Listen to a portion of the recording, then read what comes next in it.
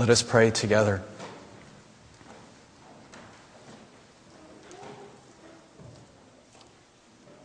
Gracious God,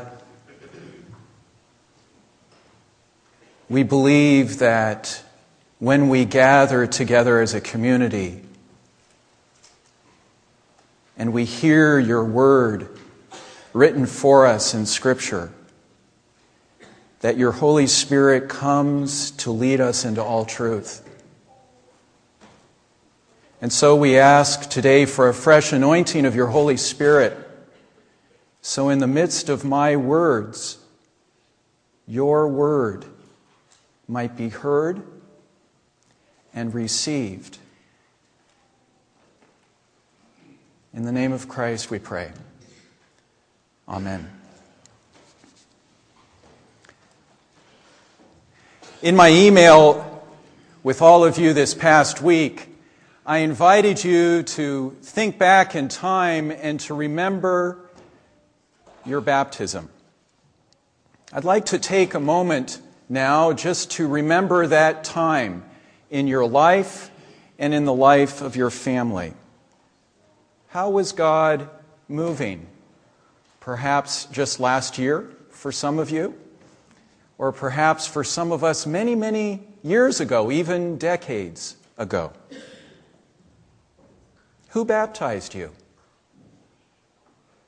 Which community of faith celebrated that wonderful moment with you? And here's the clincher. Can you remember the date? Can anybody remember the date? Harold can. I encourage you, if you don't know the date, to go back and do a little research. Because as the followers of Jesus, we believe that this is our birthday. Baptism is our birthday as the followers of Christ. It's a day, a sacred and holy day that we can remember in our lives. Standing on the banks of the Jordan River today, we witness the inauguration of Jesus' 3-year ministry here on earth. Leaving his home in Nazareth, Jesus now enters fully into his mission of liberating and saving the human family. In the words of Isaiah, he comes to bring us out of our dungeons of sin, of injustice, of self-hatred, dungeons of separation from God and those around us. By God's tender mercy, God now acts decisively through Jesus to come and set us free. And standing on the Jordan there today, imagine yourself, the banks are right there and the water is flowing right near us. We also witness a scene of exquisite communion within the Trinity of God. As the Abba blesses, the Holy Spirit descends and the Son receives. As Jesus is baptized, the Holy Spirit comes down like a dove and alights, I love that word, alights upon Jesus.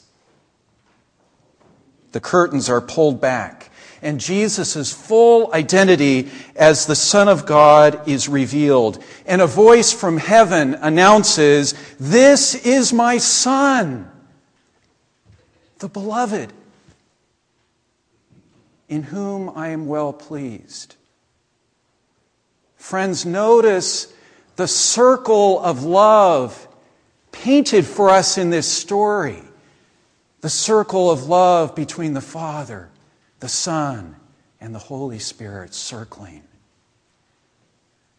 And the beautiful thing for us here this morning is that we're not just asked to stand by the bank and be mere observers of this Holy Communion within God.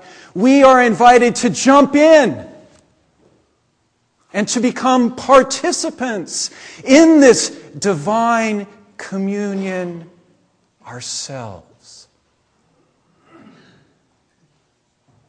As Jesus later says in John 17, verse 20, "As you, Father, are in me, and I am in you, may they also be in us."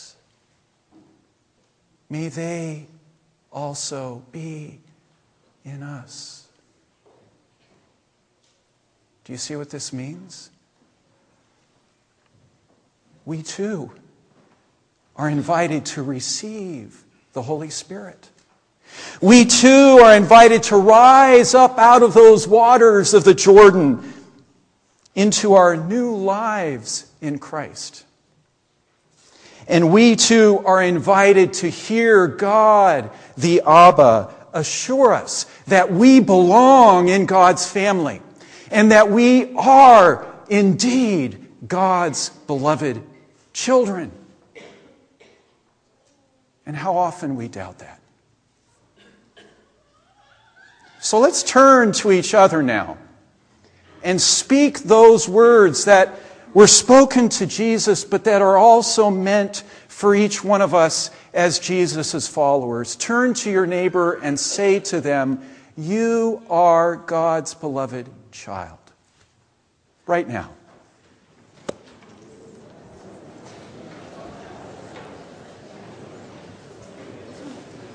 Hey, brother. Amen. So are you. You are God's beloved child. You are God's beloved child. Thanks be to God.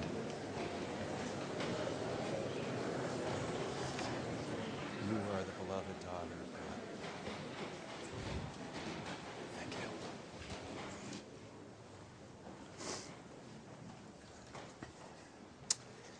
I'm part of a contemplative prayer group that meets every Tuesday evening down at St. James Episcopal Church. And I love walking down Orange Street on Tuesday afternoon, actually early evening, going into the sanctuary. And this isn't a very Mennonite thing to do. But you know what I really love to do is to dip my hand in the baptismal font at the back of the sanctuary and to feel that water. Sometimes I'll make a sign of the cross on my forehead because it takes me back physically. I just feel that water and I remember when I was baptized all the way back in 1979. Let me tell you a little bit about that time in my life. I was 15 years old in 1979, a sophomore at a high school in Fresno, California called Roosevelt High School. And our mascot were the Rough Riders, the Roosevelt Rough Riders. And it was a very apt and appropriate and fitting mascot for our school because it was a rough school.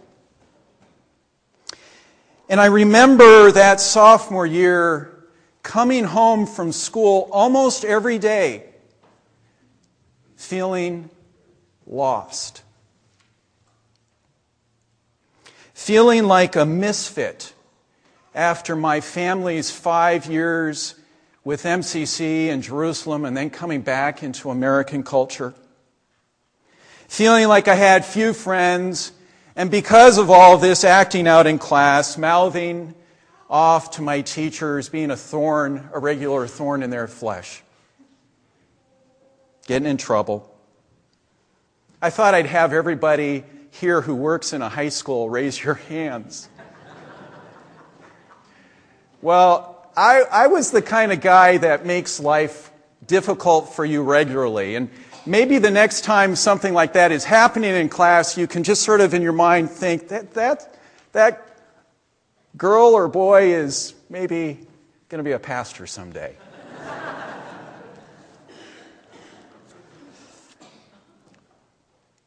In 1979, I started reading a copy of the Living Bible. Remember that? It had a blue jeans cover. And since it was too daunting for me to just start in Genesis, I went all the way back to those helps. You know, if you're feeling depressed, read this. If you're feeling lonely, read this. If you don't feel good about yourself, read this. Well, I was all those things, and so I read all of those verses. And I can still remember how I began to sense God's presence in my life as I did that. God's presence, warming, quieting, steadying. The Bible, you see, was fulfilling its most important purpose. And the most important purpose of the Bible is not to give us information, not to give us a bunch of rules and regulations. The most important purpose of the Bible is to help us connect with God. And the Bible was working. It was doing its work. Connecting with God. You see, through the Bible, our Lord was beginning to knock on the door of my heart.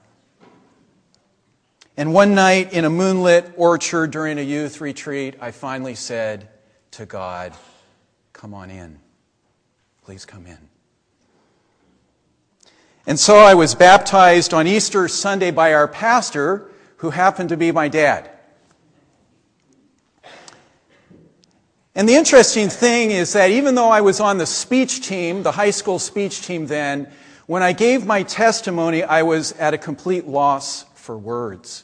I didn't know how to talk or to describe my new relationship with God. I just knew that I had received a little bit of the peace and grace of Christ, and that I wanted to receive more in my life. And so down I went by full immersion into the baptismal pool at our church in Fresno, California.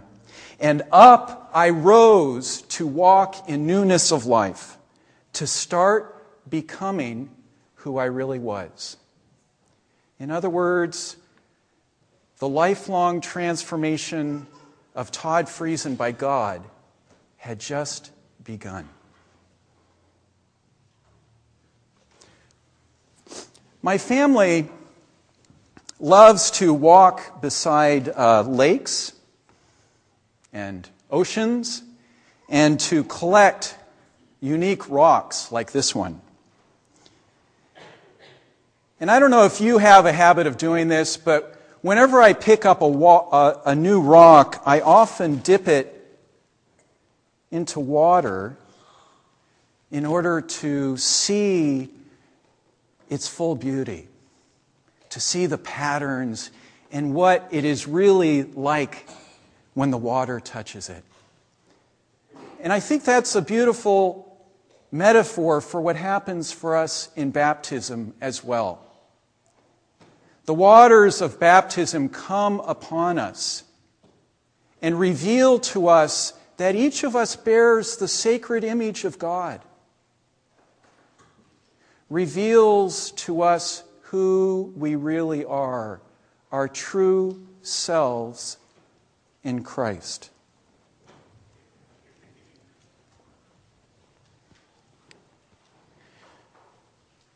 One of the most difficult teachings, one of the hardest teachings of Jesus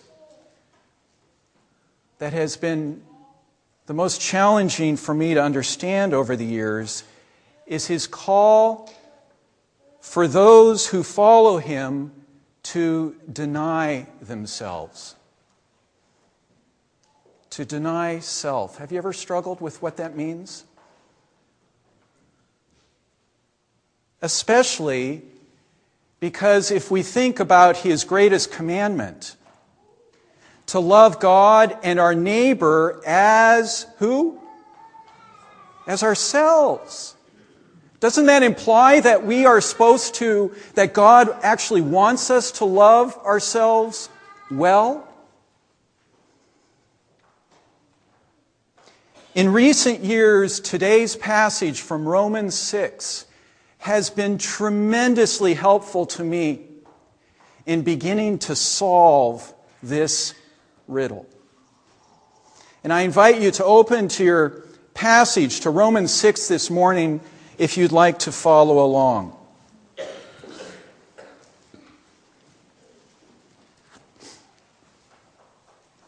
Romans 6.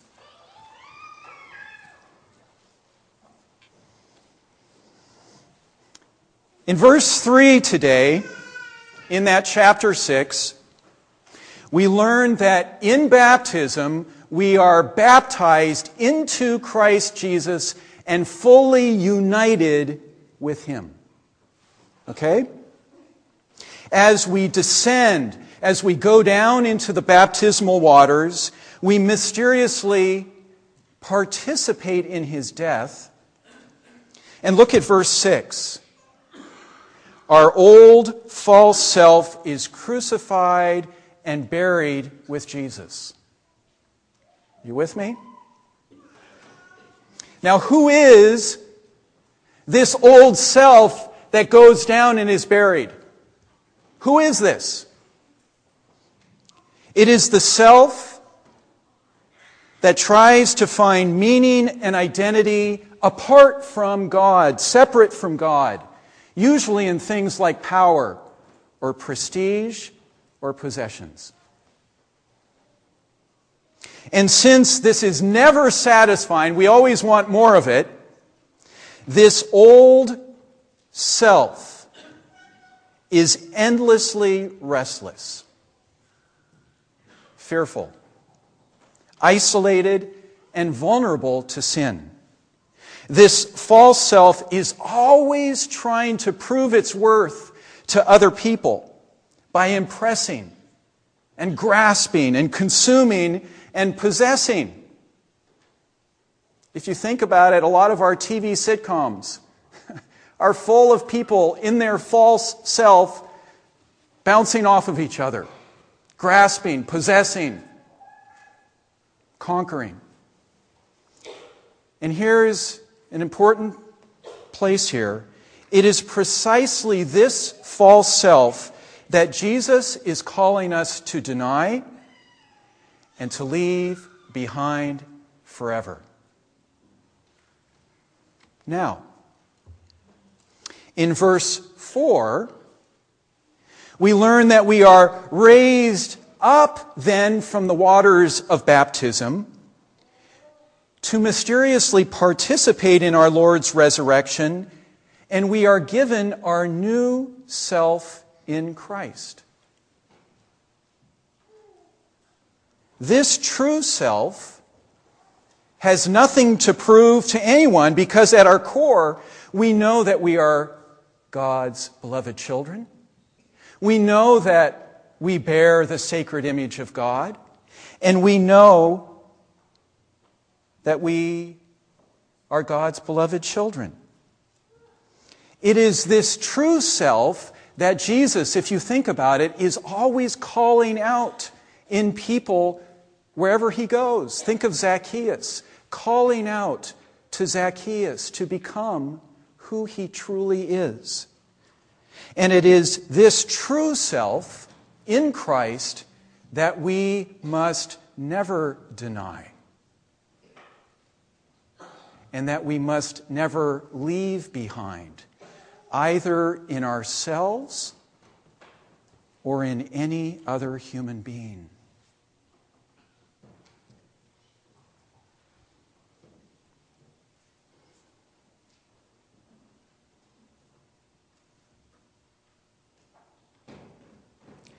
As a pastor, I've discovered that it's quite common for people to go through a time of disappointment and even confusion after they are baptized. I know I certainly did. Because after being washed clean, I thought that all of my struggles with sin and temptation would be over. I was washed clean, right? I was a new creation in Christ. But these struggles were not over. And they still aren't over. But since then, I've found great joy in discovering that our transformation by God is not a single event, but a whole lifelong process. God's work of transforming who we are takes time. It takes a whole lifetime. And it's going to continue until we take our last breath. As it says in Galatians 14, the goal is for Christ to be fully formed in each of us. And what this means, if we go back to what we were talking about, the old self and the new self, is that our process of letting our old self die and our new self in Christ blossom is a lifelong process as well. And this is why being part of a faith community is so crucial. Because we are a community where we are helping and calling out to each other for each of us to be who we really are in Christ. And I found a question to be especially important in this process. In my own life and in the life of the church, the question is, to what do we need to die in order to live more fully? What do we need to let go of? Prejudice. Maybe our youthful appearance. The privileges of empire. The old way of doing things. What do we need to let go of in order to become more fully who we are in Christ? And here's the key. Our best decisions, our most fruitful peacemaking, and our most faithful kingdom witness to the world all happen when we are functioning out of our true selves, not out of our fearful and old selves. This is true for us as individuals. It's true for us as East Chestnut Street Mennonite Church, and it's true for our denomination. When we are fully centered in Christ, we have nothing to fear, no one to impress, and everybody to love.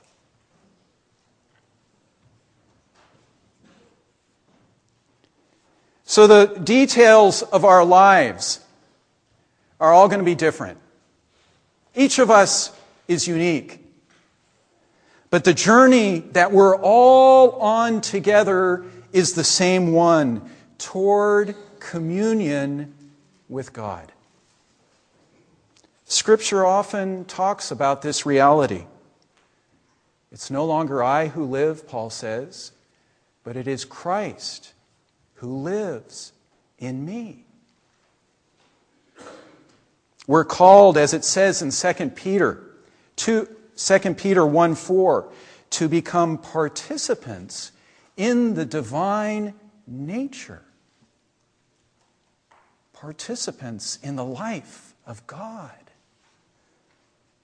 Mystical unity with Christ is our human vocation, and it's our ultimate destiny in eternity.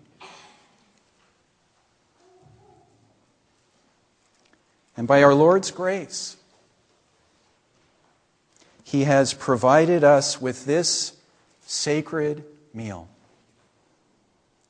to help draw us more deeply into this communion with Christ and to nourish us for our lifelong journey of transformation. Lifelong. And this past week, our dear brother Clayton Charles shared a beautiful quote with me, and I want to end by sharing it with you. Communion, is not a prize for the perfect, but powerful medicine and nourishment for the weak. Amen. Thanks be to God.